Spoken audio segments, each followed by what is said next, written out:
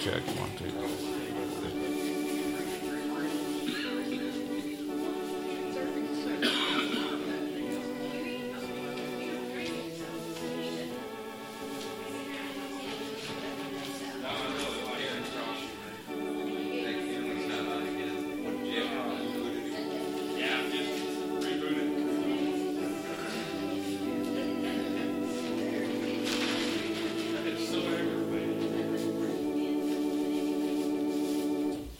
Good morning. Good to see you all here this morning. God is good. All the time. All the time? God is good. Indeed He is. He's been good to the Clemick family this week. Jordan, you have an addition to tell us about? Caroline. Caroline Lee, born Friday, April 15th, on her great-grandmother's birthday. Oh, Wow. Weighed 8 pounds, 7 ounces. Wow. And she's doing great. that's great to hear. Is it like at the hospital? Interesting ringtones. As far as the announcements go this morning, the Lexington Historical Society will meet tomorrow evening, starting at 6 o'clock. And the guest speaker is going to be the Queen of the Hobos, duly elected at one of their national conventions several years ago. It's a one-year term. But she has written a book about her father was a hobo, and she has written a book about some of his escapades. It's interesting, and we've heard her speak before. Her hobo name is Gypsy Moon. Mm-hmm. And, yes. Speaking of the Historical Society and those kind of things, the author of the book, Kiss Your Elbow, she has said she would love to come and meet with the folks here in Lexington, talk about the book or whatever. But she's requesting a Saturday or Sunday afternoon because she doesn't drive after dark. Mm-hmm. So if you guys want to arrange that and work it out and let me know, and I'll get back with my brother and he'll tell her. Okay. Get with us after church and we'll talk about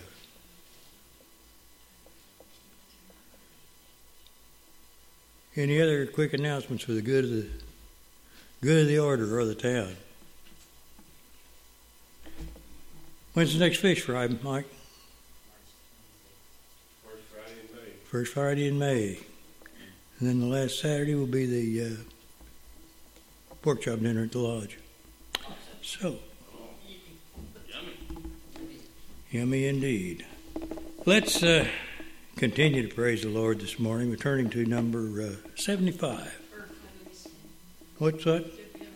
Oh, do we have any birthday? Well, we had one, didn't we?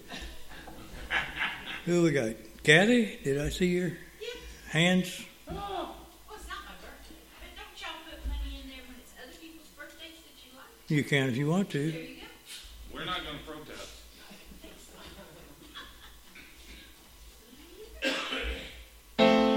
Anybody else? Anybody else?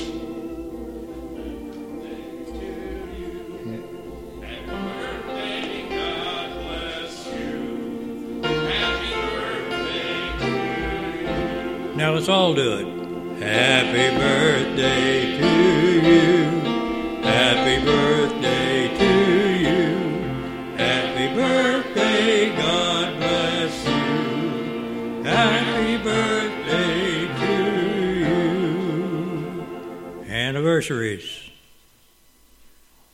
No anniversaries. We're sure now. Okay. Let's just praise the Lord. Amen. Number 75. Let's stand and sing.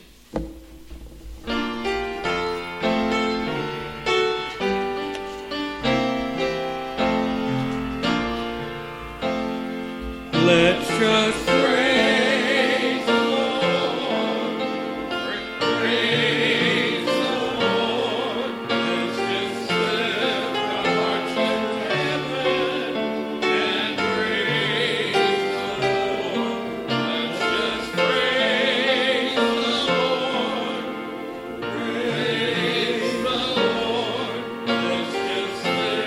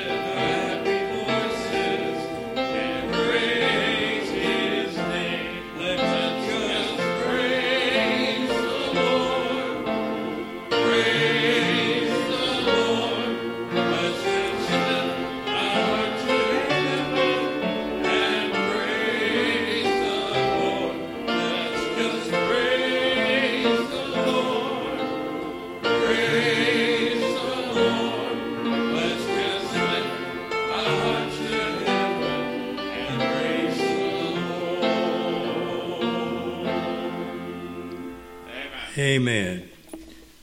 We'll get that right one of these days, Jeannie. I'm going to be with you one of these days. It's all right. Praise the Lord anyway. That's right. Let's turn to number 174. Open my eyes that I may see visions of truth, glimpses of truth thou hast for me. Amen.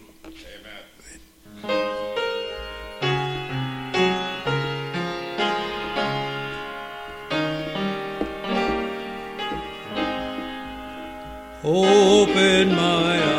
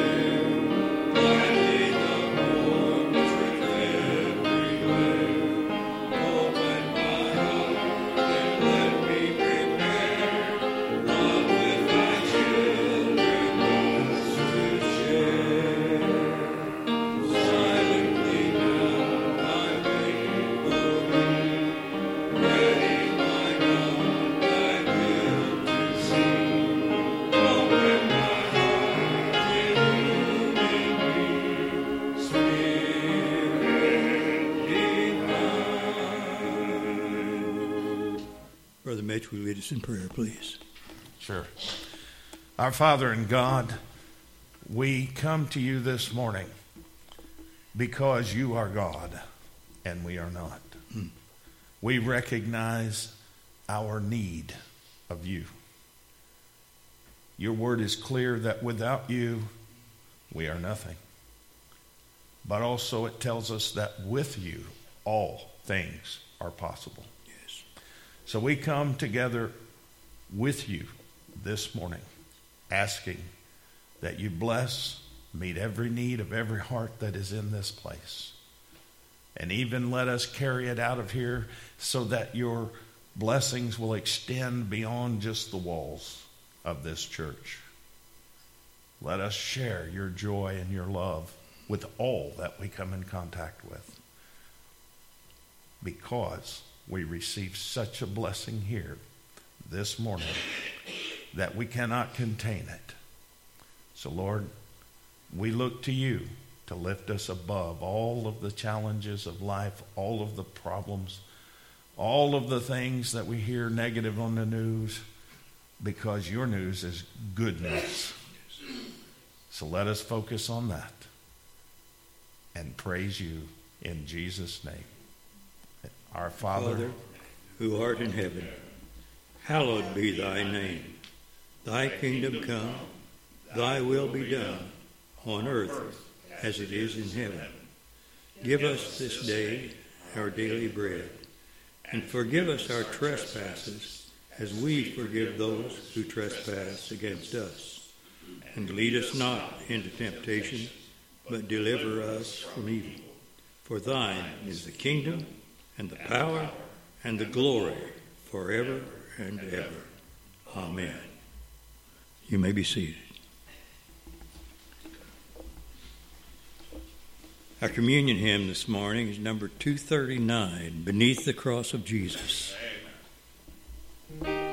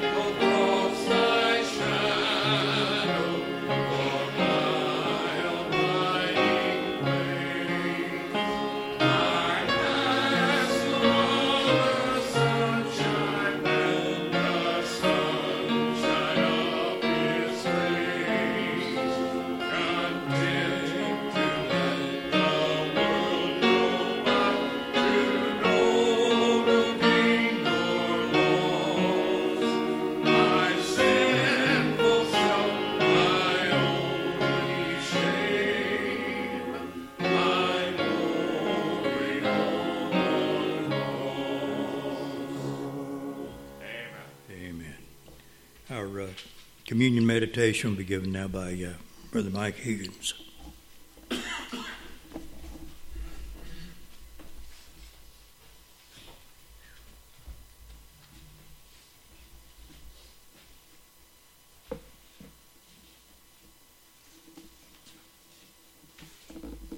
title of the reading this morning is When We Don't Get What We Want. Does this sound familiar? You're in a store shopping and you hear a child asking for something they want.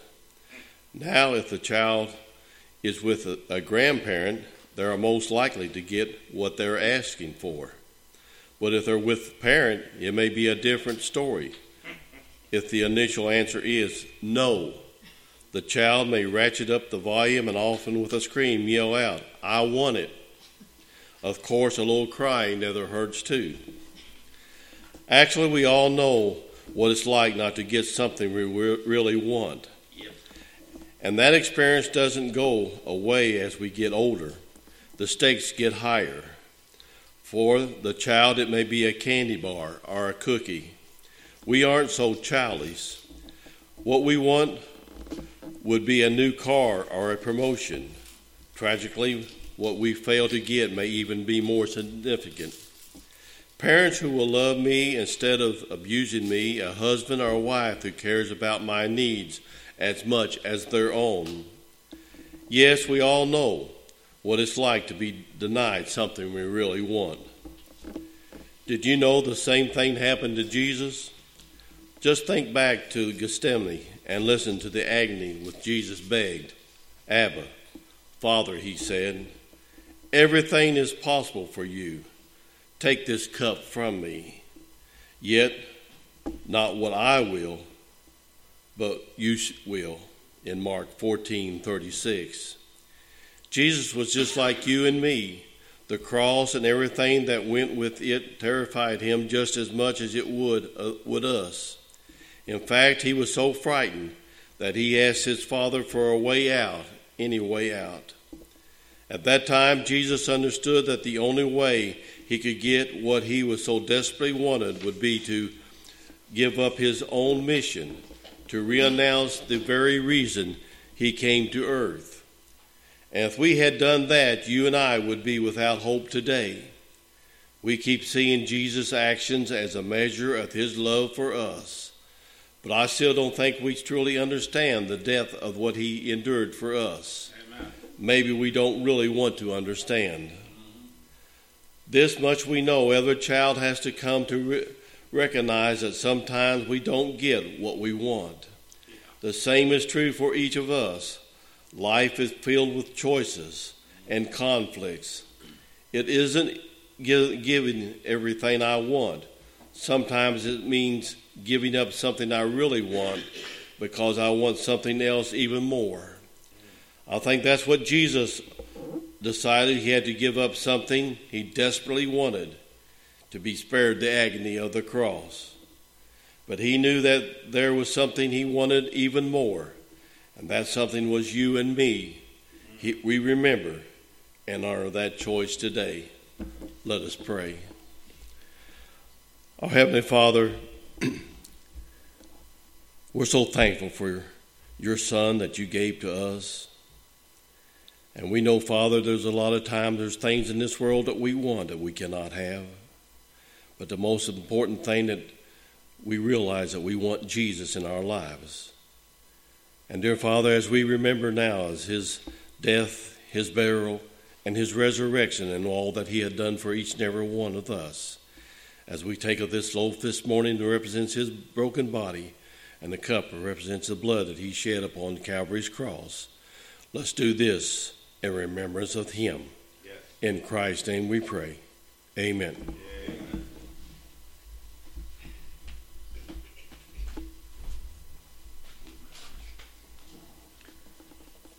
Let's just take a few moments, just us and Jesus, face to face.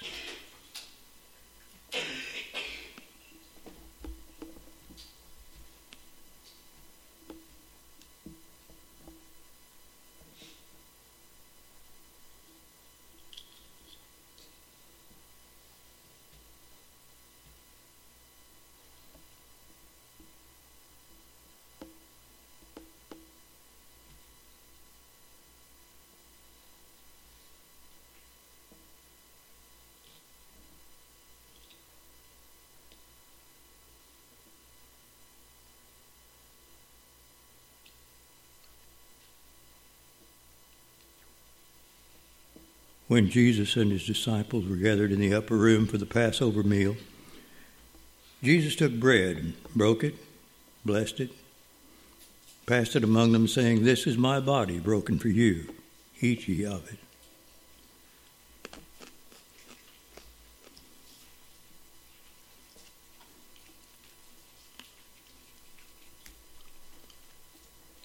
And likewise the cup after they had eaten.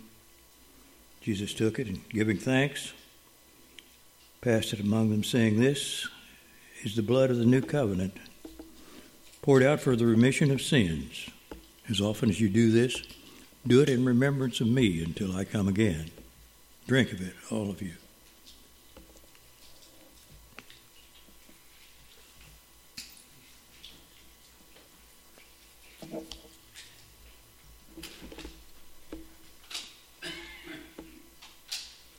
Let's stand for the doxology.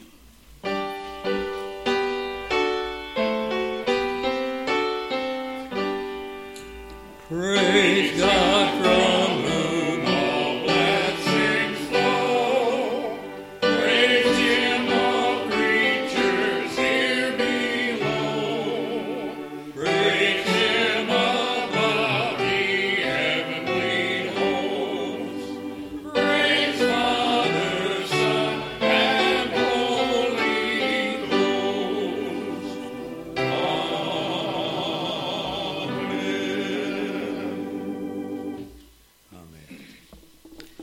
Our hymn of praise this morning, "In a Sweet By and By." It's going to be great to be there. Number 570.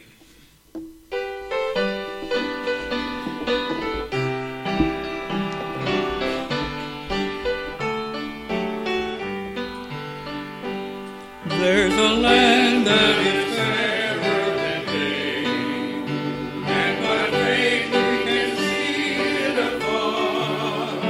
For the Father with children away to prepare us a dwelling place there.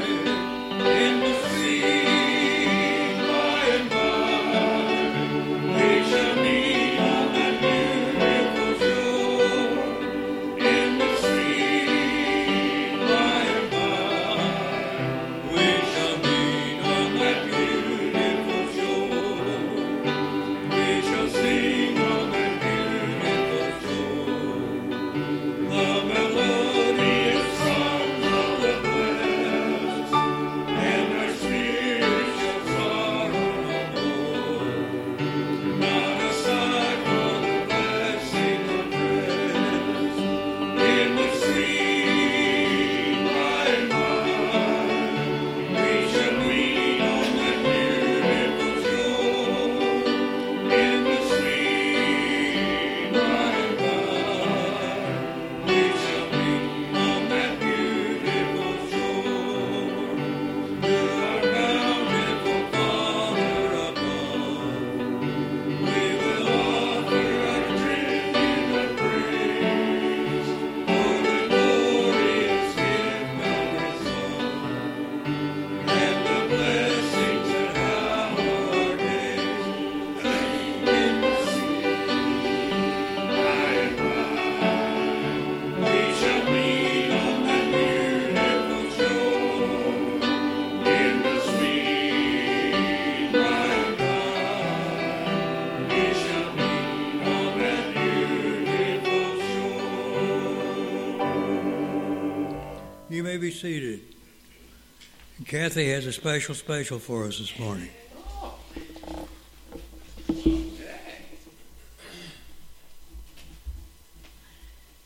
First of all, I'd like to thank Wilma and Jeannie for helping me figure this out. This song, when I heard it, 10,000 years, all I could think of was when David was coming back and he was dancing, just whirling around frantically, practically, and praising God. This is 2 Samuel 12 through chapter 6, 12 through 15. I just wanted to read it real quick. And it was told King David, "The Lord has blessed the household of Obed-Edom and that all that belongs to him, because of the ark of God.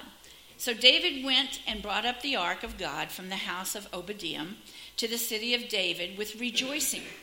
And when those who bore the ark of the Lord had gone 6 steps, he sacrificed an ox and fattened an animal. And David danced before the Lord with all his might. And David was wearing a linen ephod. And I had to look that up, because according to the Talmud, the wearing of the ephod atoned for the sin of the idolatry of the part of the children of Israel. So David and all the house of Israel brought up the ark and the Lord with shouting and with song and sound of horn. Okay. We ready?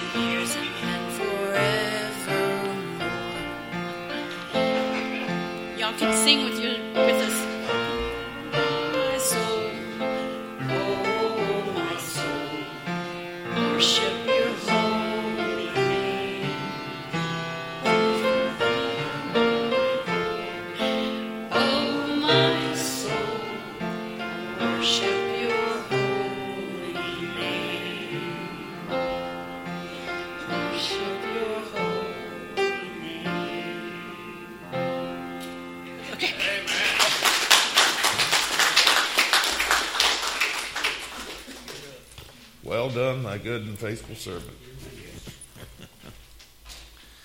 Oh, good morning. Isn't it great to be in the house of the Lord? Well, I've had a lot of people ask me about my hand this morning. I appreciate y'all noticing and caring, even though it was from an act of stupidity. Just so that everybody's on the same page, and I'll tell you what happened. I was working at the back of my tractor. I was fastening something to the back, and I saw my neighbor go by on his new lawnmower, and I raised my hand up to wave at him. And when I raised my hand, dong, I hit the slow-moving vehicle sign and just cut right back into my knuckles. I didn't realize I was cut till I put my hand back down and there was blood dripping everywhere. So I went in, and when I run cold water over it, it hurt. Oh, it hurt. That was no fun at all. I heard a different story. Oh, yeah? What'd you hear? I heard that your sons had you down trying to put a spike in your hand as part of the cross, and you just wiggled free. Ah. Well, that might be a better story, but not actually what happened. But my son, Evan, after I told him what happened, he said, see, that's what happens when you try to be neighborly. I think the slow-moving sign might have had something. Yeah, and the fact that I can't see, I just didn't know the sign was there. But I found it. All right, this morning I'm talking about soteriology. What is that? Greek word soter is savior or save. So soteriology is the study of salvation, the process. How does it happen? What do we do? How do we know how to be saved? That's what soteriology is. It's the Greek word, again, soter, means savior or to save. So soteriology, and you know, at Passover they have their meal called the soter. Huh? All right, so what we're going to follow this morning is primarily Romans Road with a few extras. But for those of you who have been through the Romans Road before, we're going to go through it, and I'm going to, of course, add some commentary with it. But, you know, I have sat down at a table in a restaurant before and shared the Romans Road with people and tried to help them to come into a relationship with the Lord Jesus Christ. And I found one thing, unless it's one-on-one, it doesn't go very well, because when you have 3 or 4 non-believers, they begin to mock and off of each other. But if it's just one-on-one, they're more apt to listen, and the Holy Spirit grips their heart more easily. But we're going to start in Romans chapter 3, verse 10. There's a lot of verses, so I don't know if Mark's got them all on screen. No? Okay. So we will go through them. And it starts out here, as it is written, there is no one righteous, not even one. Now, I don't know about you, but when I read that, that tells me I'm not righteous. At least not on my own.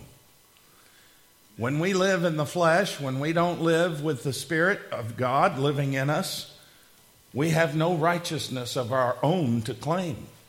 For a person who is a good moral person living in this world, but is absent of Jesus Christ as their Lord and Savior, on Judgment Day, they will not be accepted into heaven. I mean, that's just the plain, simple truth, folks. It's all about Jesus. Our salvation is based on Jesus Christ alone. Nothing else. Nothing else. What he did on that cross, he paid the debt.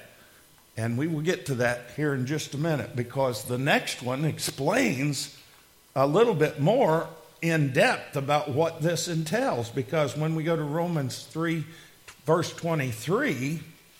it says this. It says that, well, if I can find it here. 27. Well, yeah, for all have sinned, but I cannot find it in there. Wow, That is kind of frightening. 21, there it is. 22, 23. I'm sorry, I changed Bibles. For all have sinned and fall short of the glory of God. You know, I haven't memorized, but I prefer to read it so that everybody knows that I'm not wrong. Okay? For all have sinned and fall short. That conjunction and ties that together, folks. All have sinned, and as a result of that sin, we all fall short of the glory of God. Now, what is the glory of God? Well, in this case, it's referring to his grace that's extended through Jesus for our salvation. So that if we know we still live a life of sin and have never been cleansed of our sin through the blood of Jesus, by coming to him and confessing our sin and repenting of our sin and asking him into our hearts and then obeying what he says. If we haven't done that, we still are on the pathway to hell. Now let's move on here to chapter 6, verse 23, and hopefully I can find it easier than I did that one. Chapter 6 of Romans, and verse 23 says that for the wages of sin is what? Death. But the gift of God is eternal life in Christ Jesus our Lord. Now, if the wages of sin is death, and what did Jesus do on the cross? He died. In other words, he paid the debt of death for your sins and mine. But he did more than that. He even shed his own blood, like he became the Lamb of God, the perfect Lamb, the perfect sacrifice. You know, all of the years that they had the sacrificial system going, the purpose of the sacrifice was for forgiveness and cleansing of your sins. They had an annual time of celebration and a time of cleansing of their sins. Everybody brought their lamb or what they had to offer, and then they had the time where the priest would kill the lamb, drain the blood, and then they would make this offering to God. And that would forgive your sins for that year. Now, it wasn't permanent. It was just for that year, for that time frame. And that's where the biggest difference comes in. The lamb could not, because it was not one of us, it could not pay the eternal debt for our sin. It could wash away our sins for that period of time. But that was all. But the people doing that were looking forward to the Messiah that would come as the perfect Lamb of God, who would die for their sins. We look back on that act, and in that act, we have to, by faith, accept that what he did was sufficient to cleanse us of our sin. Now, that sin that he cleansed is past, present, and future sins. All right? He knows that we're not going to stop sinning. So he cleansed us even ahead. However, that does not mean that we can go back to a life of just enjoying the flesh and living a sinful life. He didn't die and cleanse us of our sins so that we could waller in the mud like a pig and be going back to our filth. He cleansed us so that we could enjoy a life of holiness and righteousness in his presence, walking with him instead of having this big gap between us.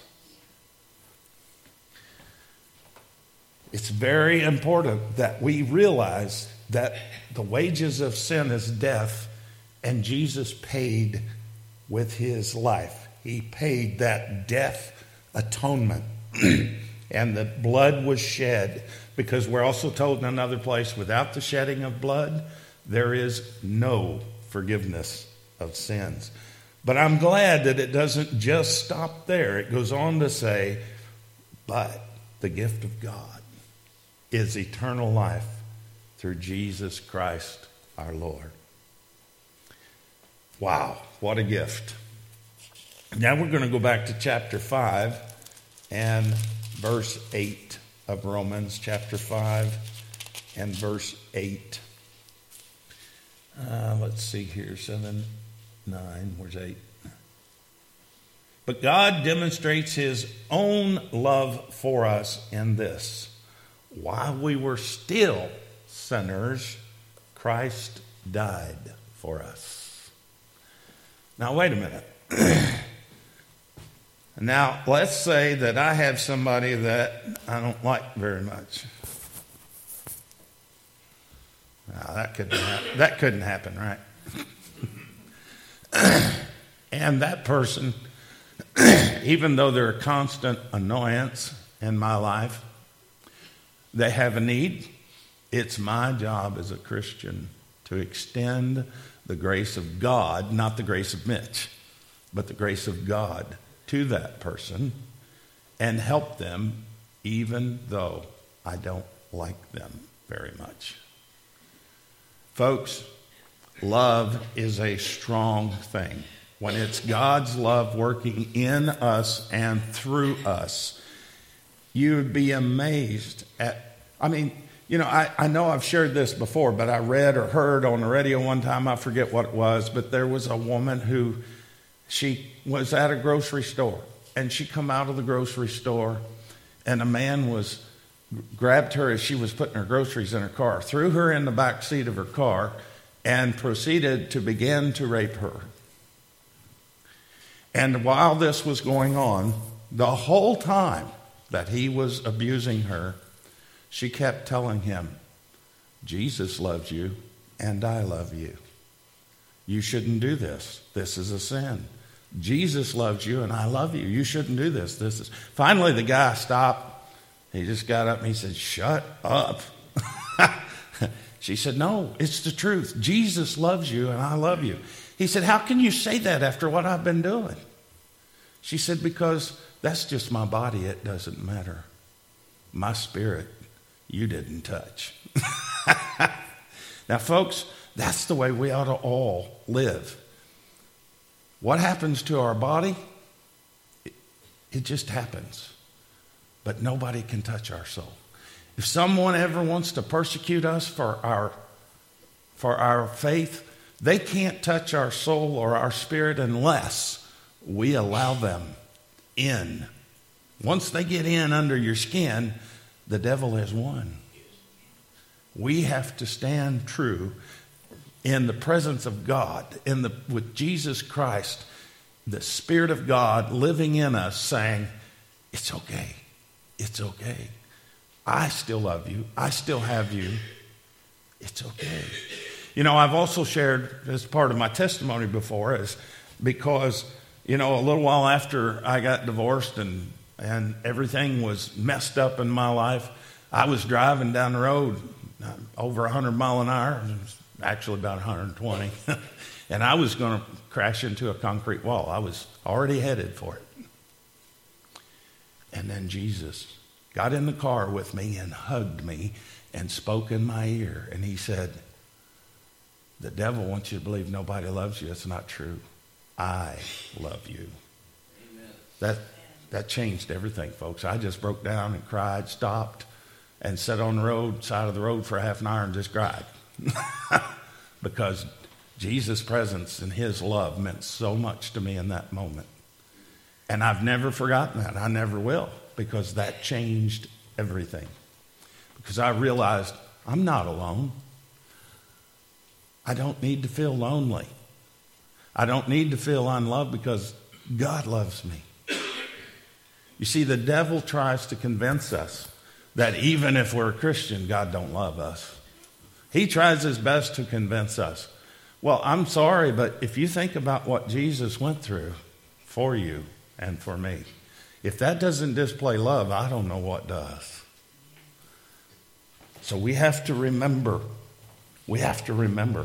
This is all part of our salvation. It's part of who we are. Now that we are members of the family of God, this is all part of who we are. The next scripture is in chapter 10, verses 9 and 10 of Romans. Chapter 10, verses 9 and 10. I'm sorry, this got smaller print, so. That if you confess with your mouth Jesus is Lord and believe in your heart that God raised him from the dead, you will be saved. For it is with your heart that you believe and are justified, and it is with your mouth that you confess and are saved. Wow, what a promise. We just realized that he did this for us while we were his enemy. While he could have just said, no, sorry, you're evil. I don't want nothing to do with you. But that's not his nature. God is love. And so, because he's love, but also because he's just, the judge, he had to pay, the debt had to be paid somehow. Because he couldn't just overlook our sins and say, e pluribus unum, it doesn't work that way. There is a debt that has to be paid. Once God says something, he doesn't say it and then change it. He says it and it stays. He said that sin is wrong and it has to be paid for, and the price is death. So then he got, because of his love, he didn't want us all to just die and go to hell. In fact, we're told it's not God's will that any should perish, but that all should come to repentance. Wow. Now, there is a false teaching that is becoming more and more popular, unfortunately, and that is that everybody's going to heaven. No matter what you've done in your life, no matter how you lived, no matter if you ever accepted Jesus Christ or not, all dogs go to heaven. In this case, all humans go to heaven. I'm sorry, folks, that's a lie from the pit of hell. If that was true, then why did Jesus die? He did it for nothing. If everybody's going to go to heaven anyway. Why did he go through that suffering? And why did God say that there is a penalty of death for our sins? And in this case, death can mean physical death, but more importantly, it means spiritual death.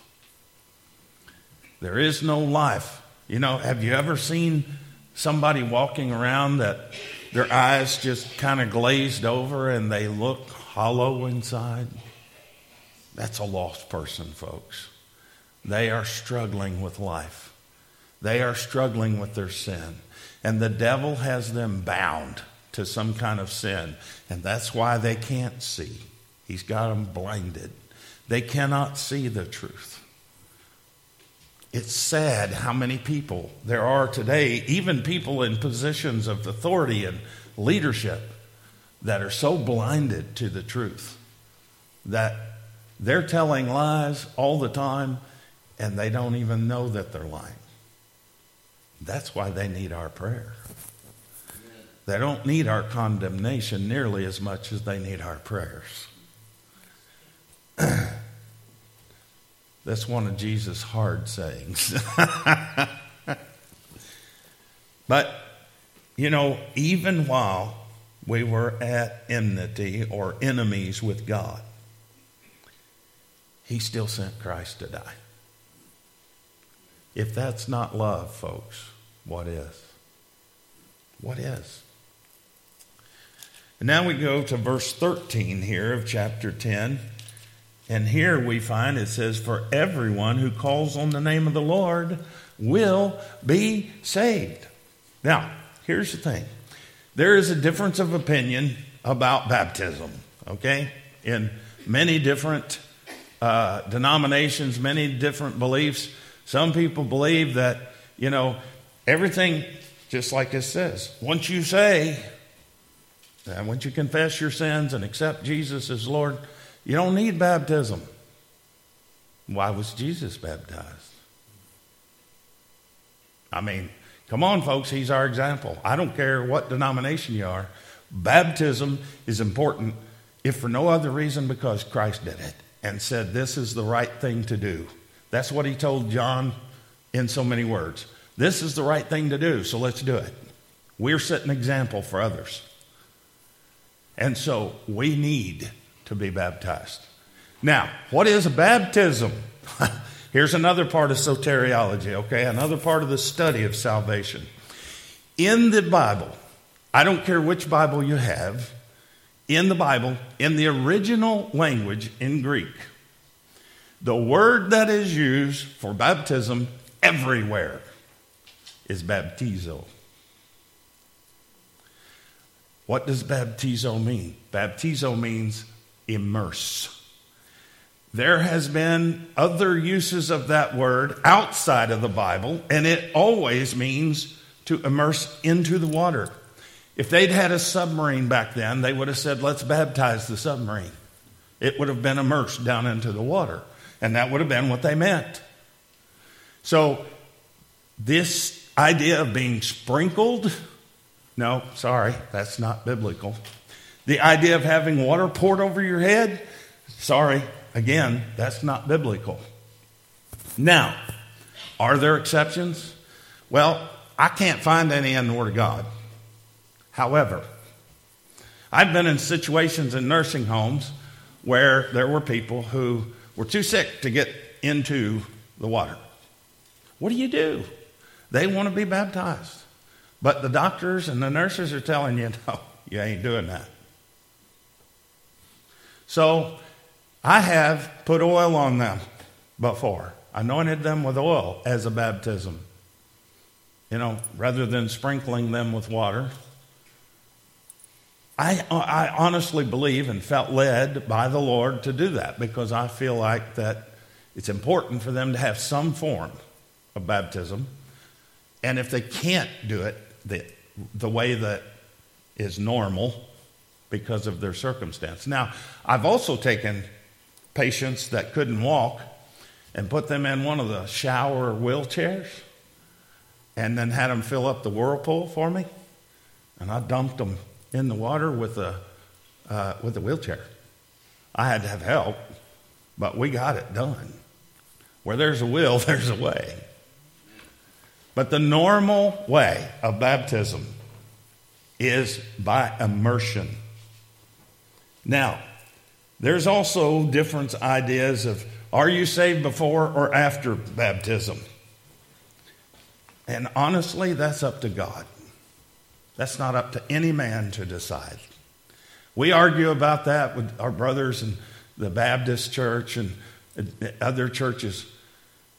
But what we just read was, he didn't say, and be baptized. He said, once you confess, you're saved. And that's what they cling to. But then there's the idea that, you know, that in the book of Acts, every time somebody was saved, they were baptized immediately. Not the day after. They didn't schedule it a week later. They did it right then. And it always says they were happier after they were baptized. And I think we all have had that experience. That after baptism, we feel cleansed. After baptism, we feel more complete. Why? Because we have done everything that Jesus said we're supposed to do. Because baptism is definitely included, because when Jesus gave the command, he said, go and make disciples of all nations, baptizing them in the name of the Father and the Son and the Holy Spirit. Now, he said to teach them too, but, you know, he still said he included baptism as a part of it. Now, if a person, let's say a person gets saved, gives their life to Jesus, and then before they can get into baptistry, they die of a heart attack. Is Jesus going to kick them out of heaven because they weren't baptized? I don't think so. I just can't see a vengeful God like that. What I see is a loving God who says, hey, you did what you could. Because he honors when we make a motion in the right direction. He honors that. You know, I don't know any one of us or anyone anywhere else that has ever lived the Bible 100% correctly except Jesus. He's the only one. That means that none of us are doing it exactly right. But we are doing the best we know how. And if we're not, then we have a problem. If we feel condemned in our life over something, we need to fix that. Because that's God's way of saying, hey, you shouldn't be doing this. Or you should be doing something else. And we need to pay attention to that. Now we also want to go back to chapter 5 and read verses 1 and 2 of Romans.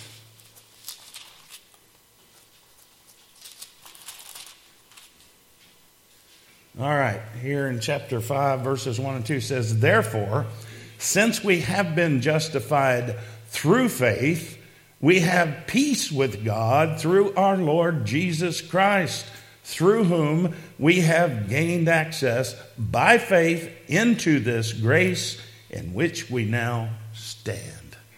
Now, here's something else along with all of this, is that implied in all of this, and more specifically, there are places where it's more than implied, it is clear that the idea of baptizing babies is not biblical. Nothing biblical about it at all. In order for a person to be saved, okay, the first thing that is required is that you need to be able to recognize what a sin is and that you are a sinner. If you've never recognized that you've sinned and that you are a sinner, you can't be saved. I'm sorry.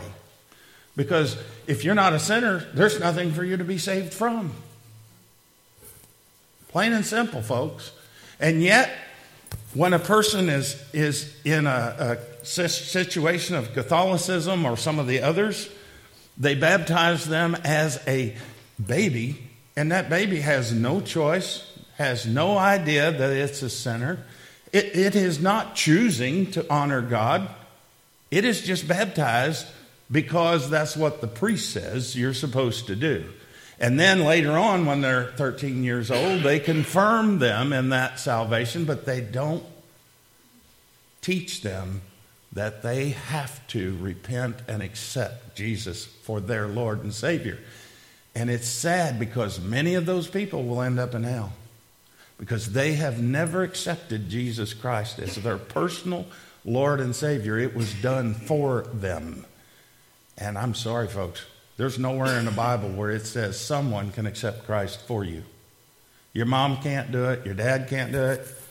The priest can't do it. You must acknowledge Jesus as Lord and Savior. You have to acknowledge your sin. You have to acknowledge that you need to be saved. You need to be cleansed of your sinful life. And then you have to realize that Jesus is the only one who can give you that cleansing. He's the only one who can save our soul because he is God in the flesh who came as a man so that he could die for man. You know, I've used this illustration many times before, but it's still appropriate. There was one time there was a man. He had his little boy, and his little boy had an ant, one of those ant farms. Y'all remember the ant farms? I think everybody in here is old enough to remember an ant farm. But you know, you could see the ants working in there, and this little boy, he was just fascinated. He was watching these ants. Well, they're all working over here except for one. That one is over here kind of by himself, and he looks lost. And so the little boy starts tapping on the glass. Hey, no, you got to go over there. And his daddy says, son, I'm sorry, but he don't know what you're saying. He said, well, why not? I'm motioning. I'm telling him. He said, well, in order for him to understand, you would have to become an ant and go down there and tell him. In order for us to understand God, he had to become one of us. And in order for us to be cleansed of our sins, he had to die as one of us. He showed us the way. He lived the way that we are to live, and he died so that we could come to be with heaven with him. And his resurrection means that we have hope beyond the grave. This is the crux, the main thrust of soteriology. There's one more scripture that I want to share with you. And if this don't make you shout, glory, hallelujah, I don't know what will. In Romans chapter 8 and verse 1. You ought to have this one memorized, because I don't need to read it. It says, therefore there is now no condemnation to those that are in Christ Jesus. No condemnation to those that are in Christ Jesus. How do you get in Christ Jesus? We've been talking about it. You have to acknowledge that you are a sinner. You have to acknowledge that you know. I mean, it's simple, because a lot of times you get people, you say, have you ever stolen anything? Even as a kid? Yeah. Well, have you ever told a lie? Yeah. Have you ever lusted after a member of the opposite sex? Yeah. Well, see, you've already confessed that you're a thief, a liar, and a person who lusts. That's your sin right there. What? That's sin? Yeah, that's sin. All of it is. And when we know and recognize that we are sinners, then we should realize that the only way to be saved from our sin, the only way to be cleansed of that sin, is through the blood of Jesus. That's why Jesus died on the cross. He was paying that price of death. And as his blood was spilt, so as in the days of the sacrifices, it is a way of cleansing us of our sins, washing our sins away. And then we confess that we are sinners to him. Then we repent of that sin. In other words, we turn from our sinful lifestyle and turn to God to live a life of holiness and righteousness. And we obey the scriptures. We learn and study the scriptures. Christians should have a hunger and a thirst for the Word of God. We should be able to get into the Word, and rather than falling asleep after reading it a little bit, we should get excited. Because the devil wants to make us think it's dull and boring, all these begats and all this and that. But folks, once you read through the Bible several times, then you begin to see an overall picture. You are able to begin to see that it's all one story. There's many books, but there's only one story. It's God's story and the story of his people. And throughout, from Genesis 1:1 all the way through to Revelation 22, the end of it, it is all one story. It has one theme throughout. Jesus is Lord. And without him, you have no hope of heaven. You'll go to hell. Horrible, horrible place. I don't even like to talk about it. It's so horrible.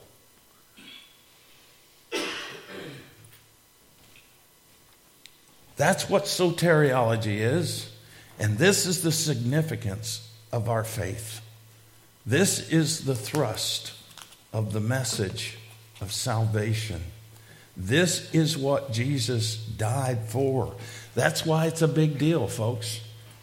If our souls are so important to God that he came in the form of Jesus so that we would be able to hear and see the truth lived out. And it's all written down for us to this day so that we can still hear it and see it. If it was that important for him to come and die for us, then it should be important to us to learn more about what he did and why he did it how he lived so that we can live like him. That's being a disciple, folks. That's being a disciple of Jesus Christ.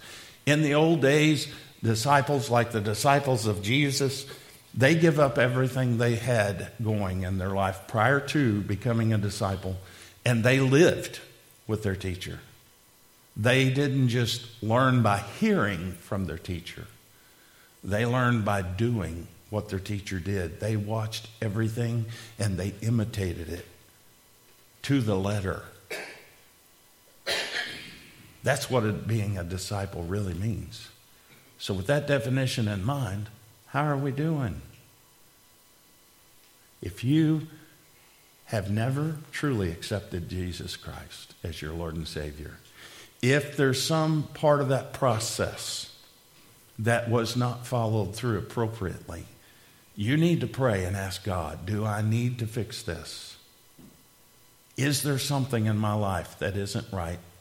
Let me get it right before it's too late, God. I mean, none of us in here are spring chickens. That's kind of sad, but it's true. And we all have a limited number of days. I've looked everywhere and I cannot find my expiration date. I mean, I've had mirrors in the back of my head and everything looking. I just couldn't find it. So I don't know when my number's going to be up, but I know one day he's going to call. And when he does, I want to be ready. I don't want anything in the way. I mean, I'm saved. I know I'm going. But I don't want to have to stand there and him say, well, why were you doing that? Why were you doing this? I had to call you home because you've been bad. I couldn't use you no more. What? I believe that happens, folks. Someone who's supposed to be a representative of his, and then they start living like the devil, I think he puts an end to it if you refuse to repent. But none of us knows the day or the hour, whether he returns or whether we go be with him. Either way, and we need to make sure that we're ready. If you have a need, just mind the Lord and come as we sing. Brother Bob. Our invitation this morning is number 364. The Savior is waiting. Let's stand and sing and come.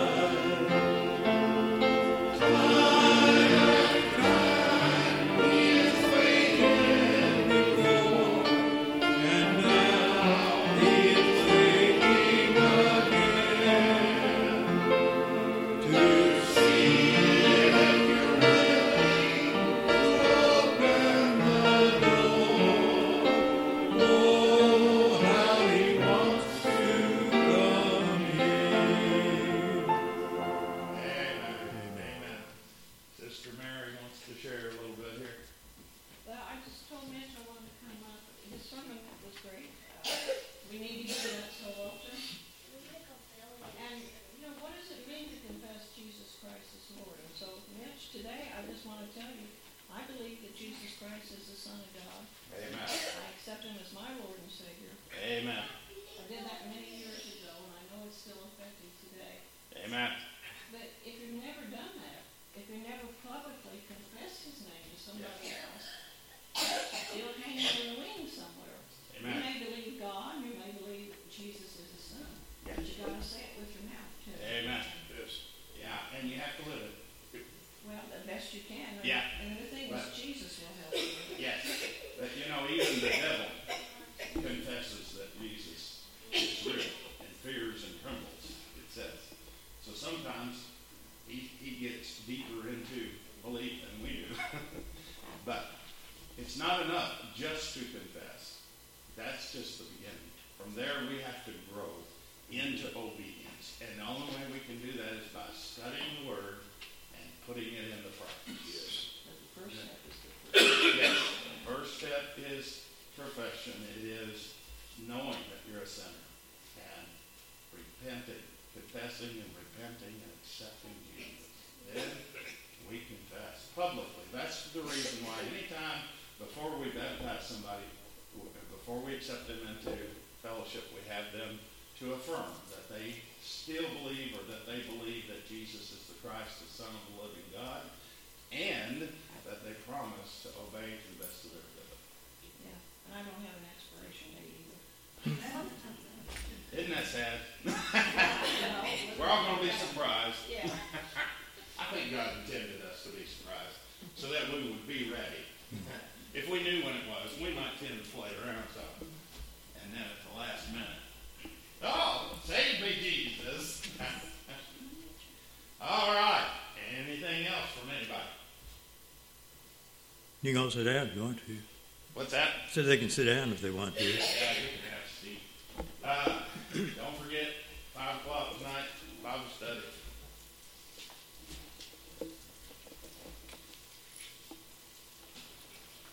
Hope that I explained what soteriology is so that you all could grasp it and that you can share it with others. So, all right, let's pray and let's meet back here at 5 o'clock this evening. Mary is an excellent teacher, and she always has very interesting things that we cover that hold your attention. I guarantee you won't be bored. Let's pray. Father God, thank you so much for this privilege we've had to be together in your house again this morning. Thank you, Lord, for being here with us. And thank you, Lord, that your promise is you never leave us, you never forsake us. So, Lord, help us to always realize that even though we may not see you, even though we may not even feel your presence at the moment, you're still there, just a hand away. You will reach out and touch us when we need you the most. Lord, let us be as faithful to you as we possibly can, because you are perfectly faithful to us at all times. So let your love shine in us and through us so that we can grow your kingdom. We ask it in Jesus' name. Amen. Amen.